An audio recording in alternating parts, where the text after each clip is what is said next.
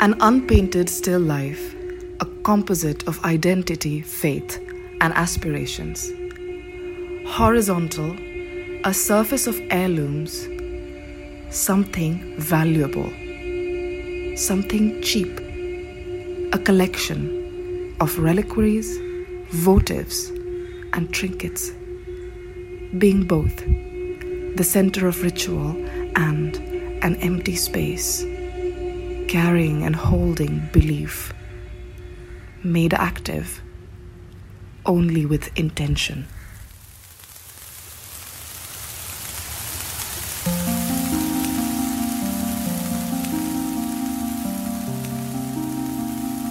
Welcome to episode 3 of A Common Craft.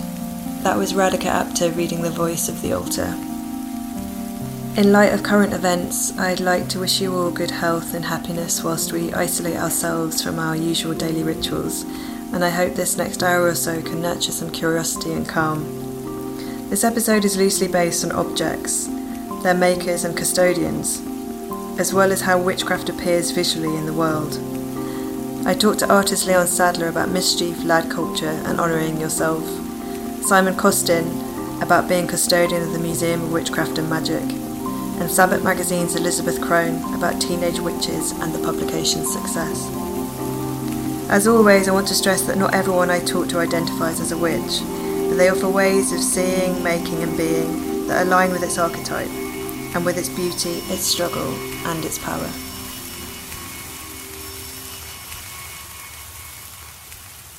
A lot of people really confuse witchcraft or Wicca, pagan religions, with devil worship.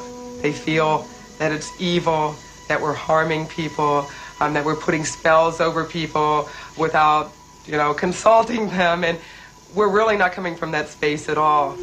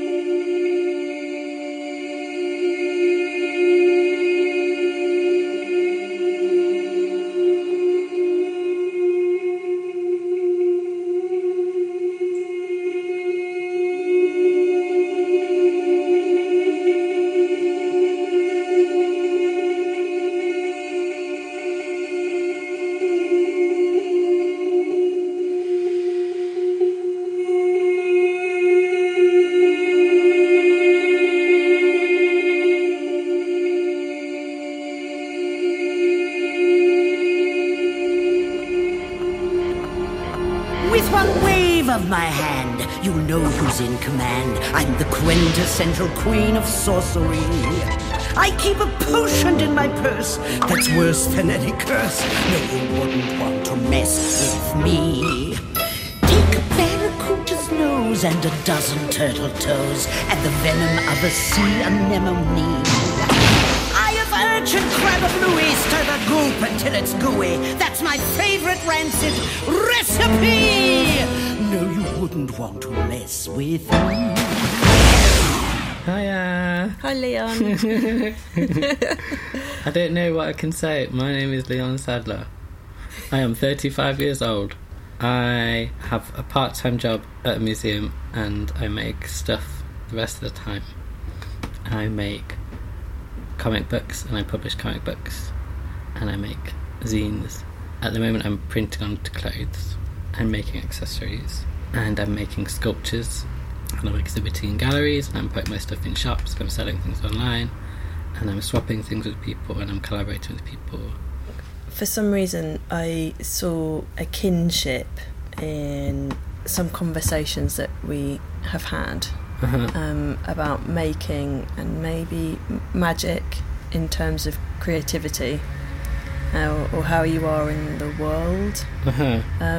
If you're interested in magic, let's say, and everybody keeps asking me about, oh, you do the podcast and, you know, now you're out as a witch. That hasn't happened yet. I haven't had my outing as a witch yet. And it's something which the podcast is still allowing me to explore, how I feel about my personal connection to my belief systems and how I want to exist in the world. And then the creative one, because previously I would make work about witchcraft. Now that doesn't interest me at all. I feel I live it every day now. It fulfills me in a very different way. And I wondered if there was anything in that you found. I think, like, I've strongly had this idea of, like, Nen, this aura that surrounds things. We were watching, there's this anime show that we love called Hunter x Hunter. There was this moment where these characters go to an auction and they're auctioning off, like, artifacts that have, like, this aura called Nen, and they're, like, the most powerful Nen objects in history or whatever. And I think it just, like, really neatly describes that, like, unexplainable thing. Like, you just... Sometimes something is just so good. It's beyond, like, explanation. It's beyond words. You just, like... It just, like, resonates. And I don't know, like, that's something that people can, like, make those things happen. And I guess, like, yeah, like, that's my ultimate goal, is, like, charge things with, like, good Nen. And, like, I'll judge what I'm doing and I'll be like, this does not... The Nen is weak. Or, like, this has got good Nen. And it's often, like, simple things.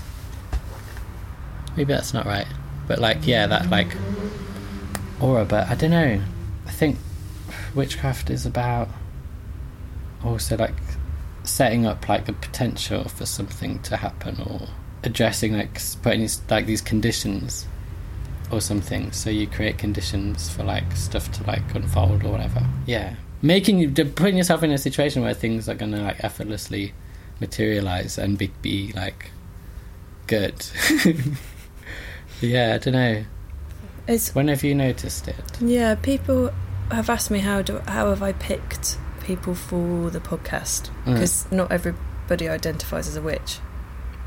I mean, barely half the people. And I guess because for me it seems so everyday, that kind of magic. I think aesthetically the creation of the worlds, the visual worlds that I see that surround you, have their own kind of magic, and they have their own systems in them, and they have their own characters that exist all together in this world that seems full of, like, magic potential, but also mischievous potential and kind of dark potential as well. It's very, I think I've always found your work very enlightening, but it's also very aware of some kind of darkness as well, which I find compelling, really compelling. It's interesting what you said about your how you present yourself in the world, how you choose to present yourself in the world, and your work being very different, because I sort of see them as the same thing. I just see you in the world, and I see what you make in the world as the same things. Yeah. Yeah, that, not to say that I don't think your work's autobiographical at all. It's not that. Have you ever thought about the archetype of the witch, or of the kind of the witch as a marginalised being? I think that has empowered you or helped, or... I think more like the goblin. More like the idea of, like, kind of a mischievous critter, humanoid, detached and kind of, like, behind the trees or something. What is it about it? A little mischievous thing, and it just feels like so... It's just like a symbolic... What was it? Archetype. I don't know what's so powerful about it, but it's like... It's really independent, and it's really, like, and you can't really affect it or whatever. Like, it just does its own thing, and it's got its like energy. Like it's like constantly mischievous. Like, it's mischievous without like any like loss of appetite or something. It's just like more and more like much mischief, and like, I don't know, like curiosity, and it's like innocent as well. And they're like, I don't know, I guess like, yeah, the archetype of a goblin, I think, is like, yeah, it's without there's like darkness coming out of it, but it's not like malicious. It's just like very natural, and like very, maybe that's the condition of it, like being like a marginalized entity. It's not like a welcome creature or something.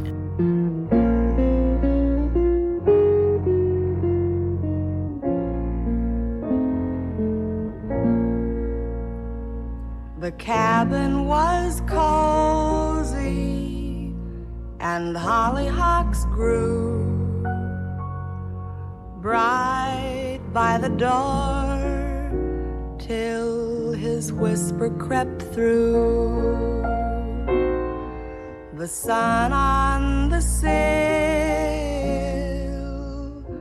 was yellow and warm till she lifted the latch for a man or a storm.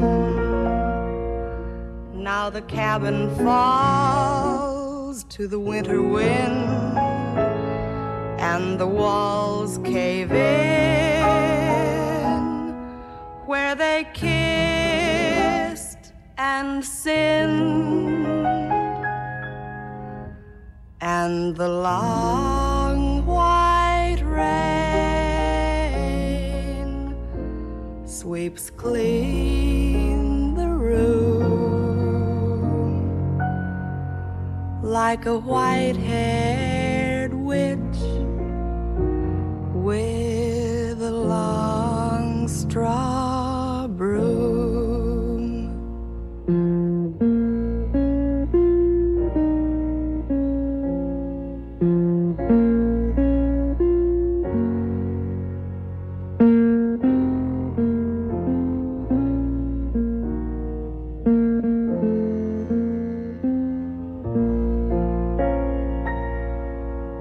Now the long white rain sweeps clean the room like a white-haired witch with a long straw broom, like a white-haired witch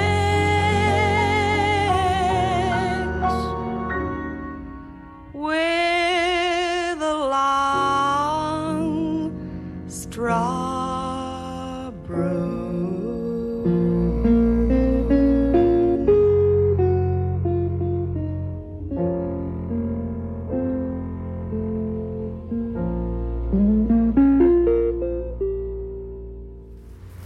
I don't know, do you want to talk about Loughborough? Or is that getting off subject? No, let's talk about it. We can talk about it. I guess in terms of like being an outsider, Yeah. just like the small town just does not have a place. I realised, like, I think I was thinking before this podcast, and I've not thought back to my upbringing. I never like relate things to like my childhood or like teenage years very much.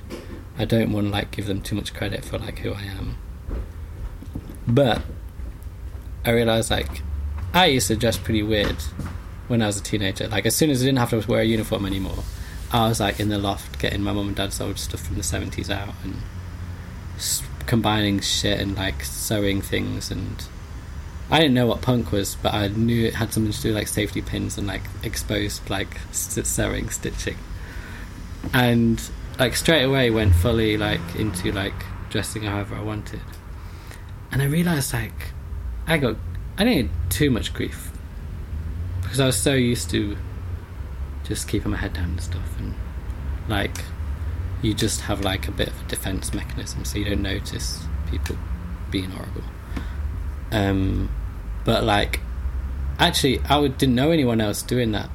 My younger brother, Steph, he was like, I think we were just influencing each other, and we were like pretty happy just to wear whatever. But we were the only. I didn't know anyone else who like dressed like me. That was like the height of lad culture. The most like, I don't know, like so different to the world it is now. Like in our formative years, like it was so like violently misogynistic, like to everyone. You were like either with it or you were going to be like annihilated by it. Like, I don't know, it was just like so violent in like, not in terms of like people, well, it was very aggressive, but like that psychic violence was like just like off the scale, mental. And I only just I've wondered why it's taken me so long to kind of like acknowledge and accept myself, because those formative years or whatever was so aggressively straight and homophobic. I never was like wanting to show people like, this is who I am, look how individual I am, look how different I am, look how unique I am. It was never driven by that, and to the point where I didn't know how to make it clear that like I wasn't trying to make a statement or like trying to show people this is how it should be or whatever. I think I was just completely unwilling to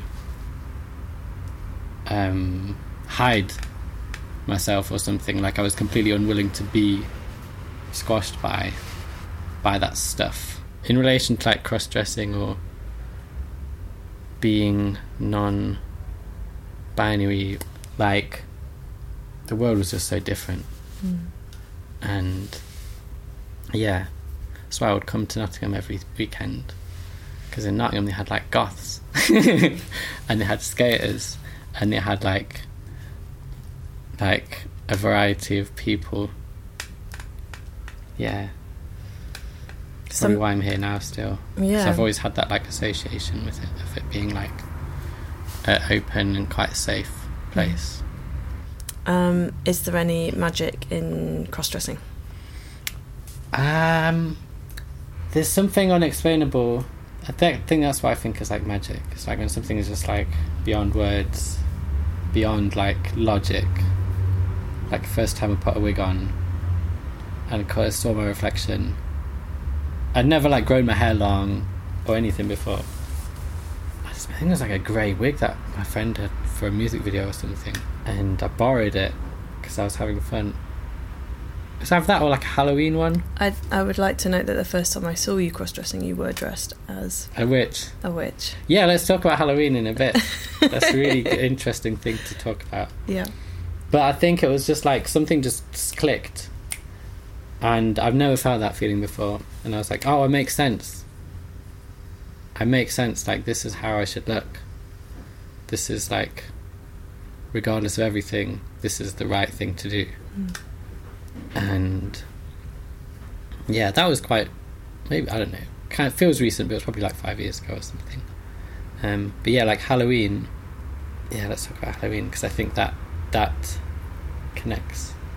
I remember this particular Halloween because I was at the tail end of a terribly bad breakup, and I was really quite miserable, but I wasn't going to deny myself the pleasure of Halloween, so I decided to wear a sheet and was completely enclosed in a sheet, which as a ghost, which felt like the only way I could go out was to kind of completely cover myself up but be present, non-present. And I just remember the absolute joy of your witch outfit, which was so fantastic.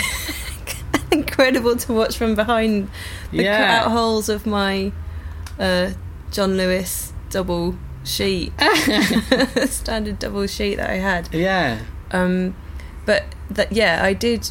I don't know if it wasn't a surprise to see you dressed as a witch. I didn't know how much to put on it. It was Halloween. Yeah. But I did find it interesting that it was the one night of revelry and excitement and shifting. Yeah, I think it's that, like, it's like the ultimate safe space. It's like, so there's no judgment. Everything makes sense because nothing makes sense. Like, anything goes, and someone's not reading you because you've not, like, done it for what you're trying to do very well. Do you know what I mean? Like, this is... It's so, like, it's really a good place for, like, trying out things.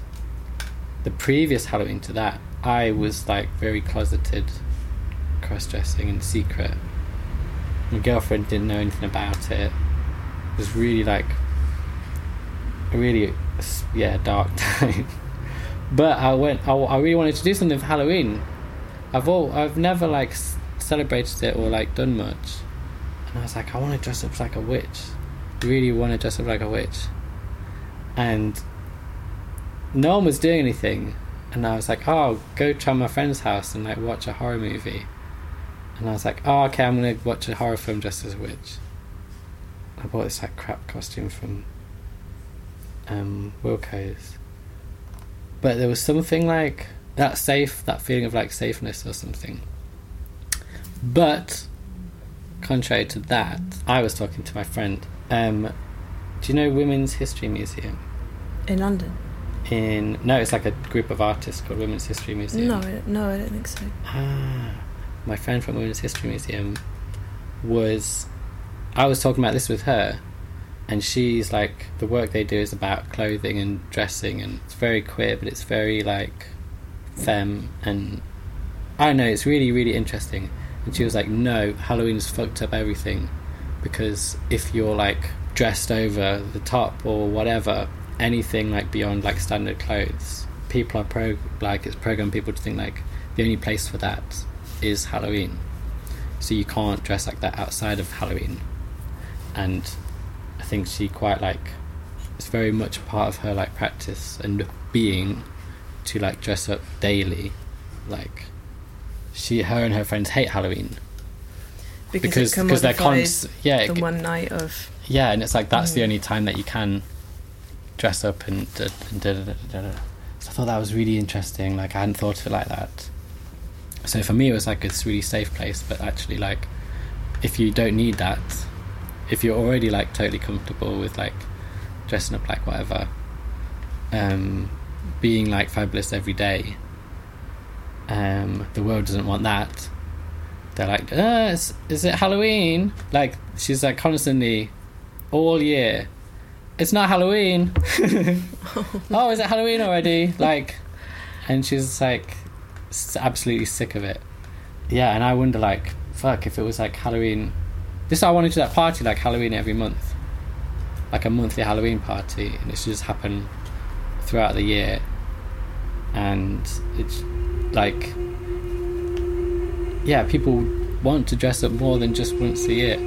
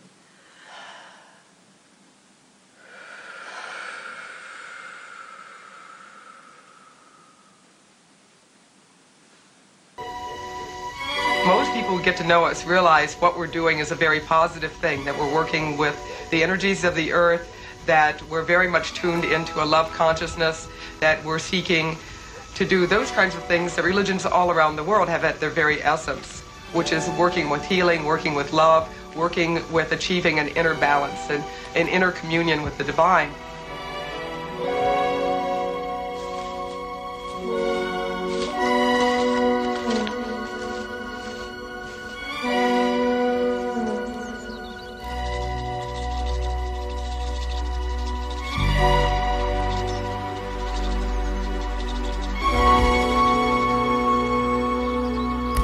So I'm Simon Costin, and I'm the custodian and director of the Museum of Witchcraft and Magic in Cornwall. Let's talk about the museum then. So what is your role? What does that mean? My role at the museum as director of it really it is more custodial. I see myself as one of the individuals that has had the honour of being able to nurture and look after the collection. And I took over that role 5 years ago from Graham King, who was the previous director, who'd been there for 17 odd years. And prior to Graham was Cecil Williamson, who was the founder of the museum. And as of next year, the museum will have been in Boscastle for 60 years, so it's our big anniversary year. Why is the collection important, or why is it so special? The museum houses over sort of 3,500 objects, all relating to different aspects of witchcraft, magic or practice and the occult. So as a repository, it's immensely important not only to the pagan community, but also to academics, because it's a social history museum, really, on one level. And on another level, it's a museum which cherishes the objects that have been used within magical practice, and as such is totally unique, really. I mean, you've got things like the Pitt Rivers Museum in Oxford, which, funny enough, I was at a few days ago, which is an ethnographic museum. However, it does have several cases of things like divination tools and talismans and amulets and things like that. But there isn't really anywhere apart from the Museum of Witchcraft and Magic which has such a broad range of material, because there's also an archive, library, etc., etc. So, as such, it's incredibly important. And how come you became the custodian of it? Was it a personal interest? Was it an interest in the objects? Was it is it witchcraft as a subject? My interest, oh dear, it goes back a very long way. I mean, I can remember and still have a number of drawings that I used to do as a child, which always seemed to involve witches or monsters of some sort, or fairy folk, or whatever it was. There was always this interest in the sort of the otherness, the other worlds that run alongside the one that we exist in. So that interest also spread to things like folklore and British seasonal customs, seasonal events. So you'd have things which I used to witness as a child when we'd go on holiday, say with my parents, moments when a community becomes something completely other, a moment where they step out of their day-to-day being bank managers or an accountant or whatever it is, or a nurse, and they take on this otherness, I suppose it is. And for that moment, that community becomes something else. And for me, it was a moment of true magic when you saw a whole community transform itself in a way. So you have Padstone's May Day, you've got barrel burning in Ottery St Mary, the Abbott's Bromley Horn Dance, all of those things, mumming plays, whatever it is. It's a moment where individuals become something else for a moment and let go of their day-to-day roles and responsibilities and step into this other way of being. And I was always fascinated by that. So it was sort of inevitable in a way that I'd be drawn towards magical practice, because magical practice, again, is about communing, if you like, or recognising that there is a realm of being which is outside of the one that we normally experience. And I think any magical practitioner who begins to work with those sorts of energies, the first thing that gets transformed is themselves, because by working with those things you change yourself, you change the way you see the world particularly, and the way you experience the world. And I found that really, really fascinating, quite frightening at first, because when you start reading a lot of those books, and a lot of them talk about experiences that, of course, at that time you've never, as a child or growing up as a teenager, whatever, you've never experienced. So the minute you start looking at the world through this other lens, it can be quite scary. But then that's what was so thrilling and what drew me to it. And then, of course, it developed from there. Yeah. I mean, ritual practice is something that human beings have always done to make sense of the world, and also to mark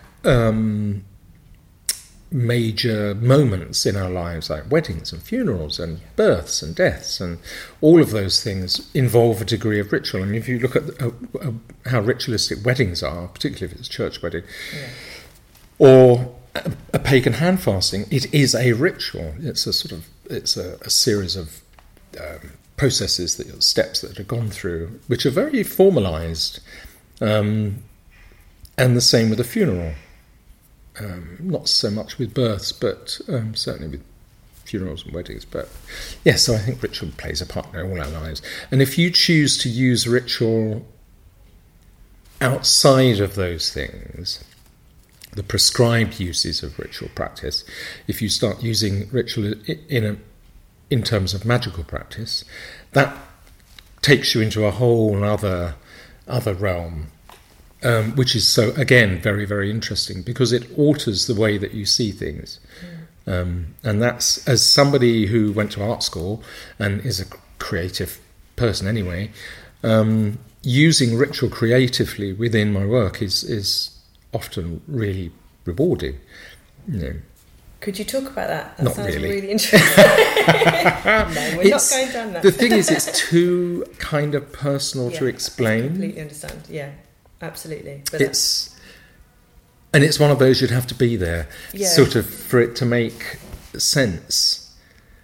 Yeah, the person and the sort of it's personal, and probably, if I answered that, quite boring if you did describe it from an outsider's. Yes, it would feel a little bit like, oh, well, I thought there'd be something, at least some kind of crazy potion or exactly. something more exciting. Yeah. I think if most, people have been brought up with Harry Potter, and so they're expecting lights coming out of the end of a wand and whatever it is, but those things are happening to you internally. They're not happening in the external world. Yeah.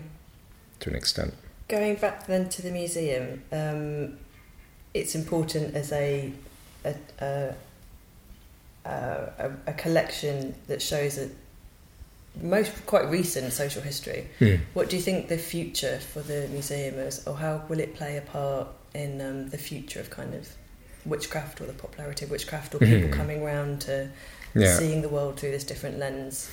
Does the museum, will it play a part in that? Can it play a part in that?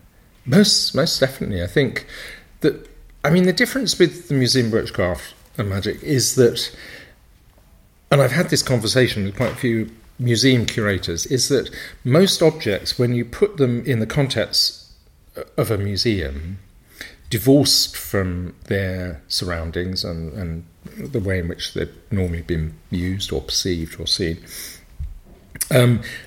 kind of neuters them. It strips away the personality of the object, if you like.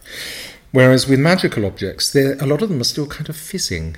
They're still kind of quite heavily charged, and it's that's a key difference, I think, with the museum's collection and most other collections. And it's something that I see often in ethnographic museums too, is that those objects still have a lot of energy around them. And whether you're susceptible to those things or not, I think it's still apparent. I think a lot of people come to the museum who have no interest in particularly in magic, say, or whatever, but will often come and say that they found it very exhausting, or that they came away with a headache, or that we've had weird things with pieces of jewellery breaking.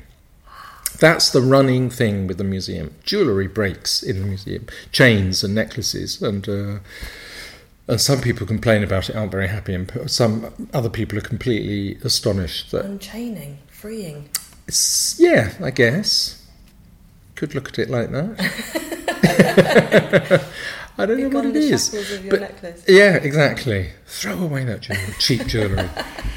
But I think in terms of its importance, and it plays an ongoing role in terms of people who are exploring the magical will often come to the museum for research purposes.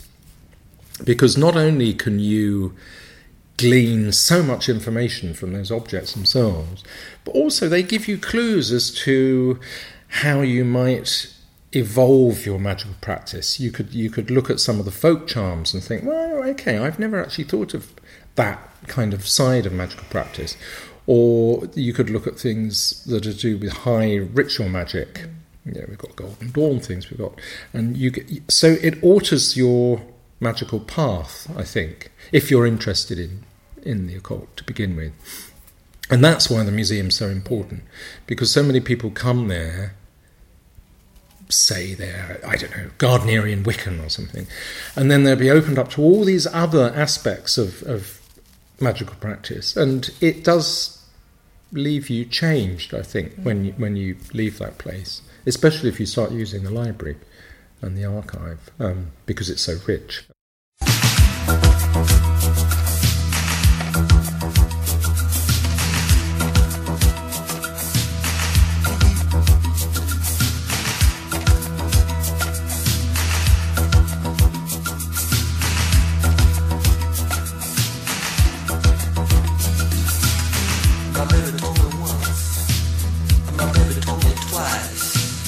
My baby told me 3 times nice.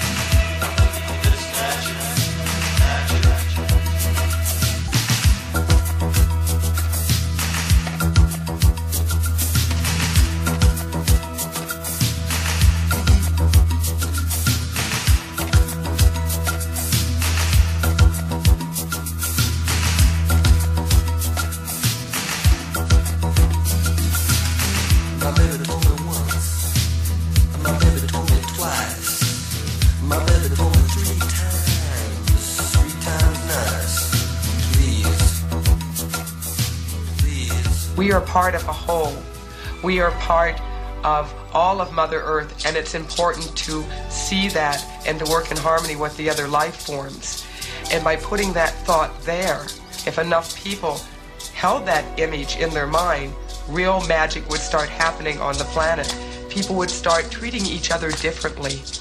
They would start not only treating other humans differently, but plants and animals and the ground that we walk on, the air that we breathe, the water that we drink.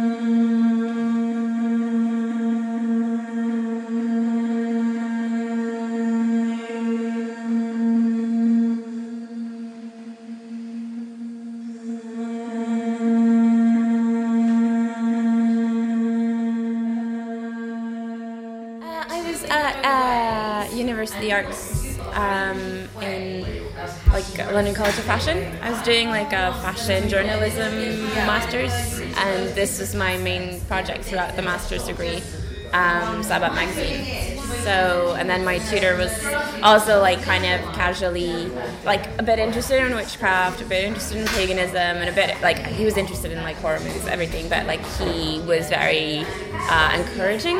So he was kind of you should do something that's niche, that's much better than doing something like another fashion magazine or lifestyle magazine, or do something you're interested in. And sort of really encouraged me to kind of take it to market. And So how did Sabbat come about then? Well, I started, I was very visually interested in 90s girl culture and bedroom culture and bikini kill and that sort of thing, and also kind of interested in the aesthetic of 90s girl power witchcraft. It was super superficial. It was kind of a hunch, but lots of my things are a hunch. So it started out being more about that, and me sort of for my university asking myself where are there real teenage witches? That's why we kind of had the Maiden issue as the first issue, and we looked at it from this sort of I guess age, generation, phase of life perspective, because I started out looking for teenage witches, and I was where are they? Are they cool? Are they fashionable? And yes, they were, and they were on Instagram. And it took a little while to kind of to get to that, to realize that they were actually on social media, because first I went to Treadwell's and I kind of talked to people, and I gained an understanding of what being a practicing modern witch is from interviewing people. And then from then on I was but there has to be something that is more aesthetic, because again I'm a very visual person, and I think I was kind of people were being really lovely. It was this kind of flow of someone said, oh, you should talk to this person, you should talk to this person, and everyone kind of wanted to talk to me, and I don't know why they were so trusting, because I was a university student who wanted to do a project, but they were all giving me interviews and talking to me.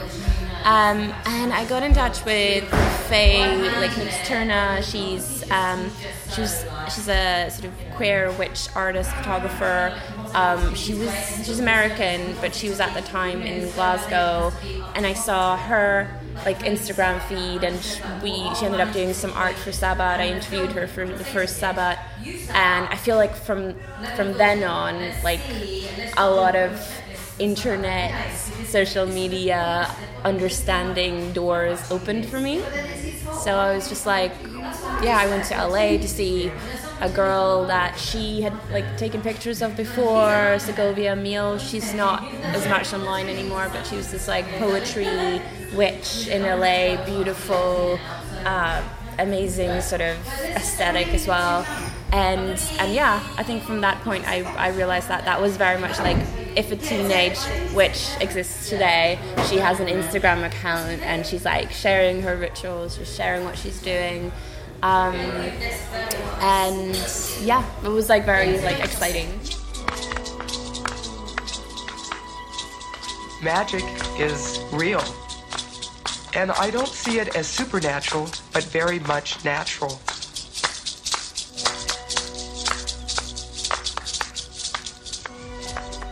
I had no idea. I was sort of like, I just like, okay, embarrassing to admit, I had this like one fantasy that someone would like, that it would sell out and someone would sell a copy of it on eBay sometime. And then it happened and I was like, oh my God. Like that was like the level of my, and we printed like the first print run of the maiden issue was like 1,000 copies. So it wasn't like, it's not a lot to sell out 1,000 copies. But for me, that was like the pinnacle, like that someone would just resell it on eBay ever. But no, it's been really great. It's like, I feel like we just hit like some sort of curve of like interest, and both sort of mainstream interest, but also maybe that it was like more okay to be a little bit surface. Like it is more superficial naturally, because especially the maiden issue, and like then the mother issue is a little bit more considered, and the grown issue is quite dark and weird. But I think especially the maiden issue was like me trying to figure out what is modern witchcraft, and it was a quite like a sort of blind search, then that should appeal to people who are also just getting into it kind of makes sense, because like I was just getting into it. So but I could never imagine like that it was so popular, and yeah, it's been really cool.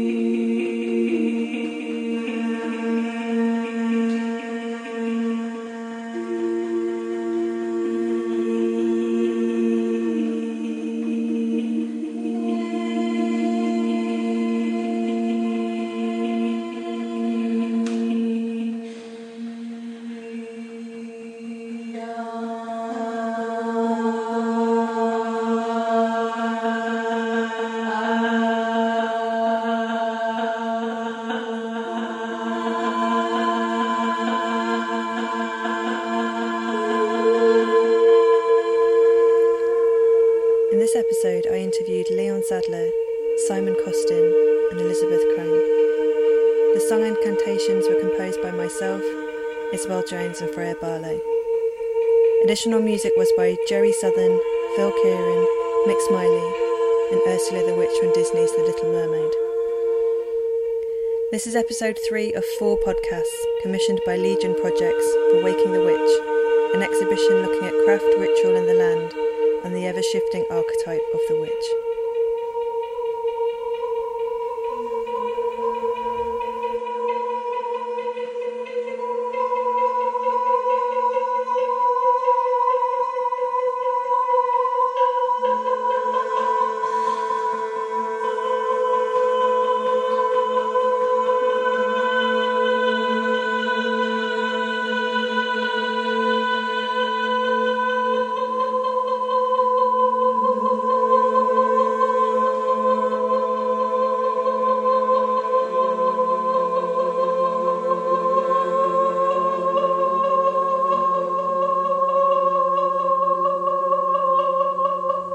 If it were only facts that mattered, man now knows more about himself than he has ever known, and yet somehow he believes in himself less. There is a gap between what we know and what we feel. Many find that the occult can bridge that gap. It can take us beyond ourselves, to the infinite. Who gives the gift of joy unto the hearts of men.